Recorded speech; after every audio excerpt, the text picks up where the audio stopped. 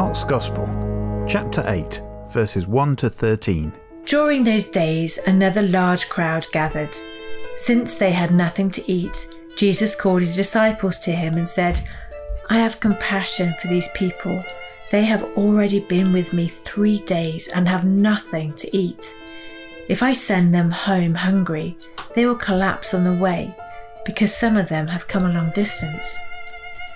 His disciples answered, "But where in this remote place can anyone get enough bread to feed them?"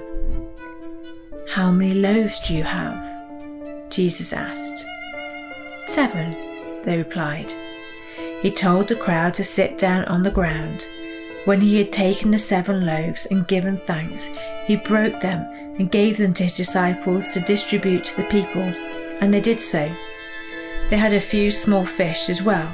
He gave thanks for them also and told the disciples to distribute them.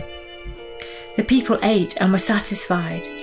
Afterward, the disciples picked up 7 basketfuls of broken pieces that were left over. About 4,000 were present. After he had sent them away, he got into the boat with his disciples and went to the region of Dalmanutha. The Pharisees came and began to question Jesus. To test him, they asked him for a sign from heaven.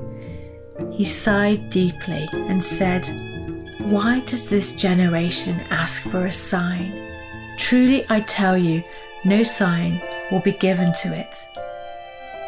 Then he left them, got back into the boat, and crossed to the other side.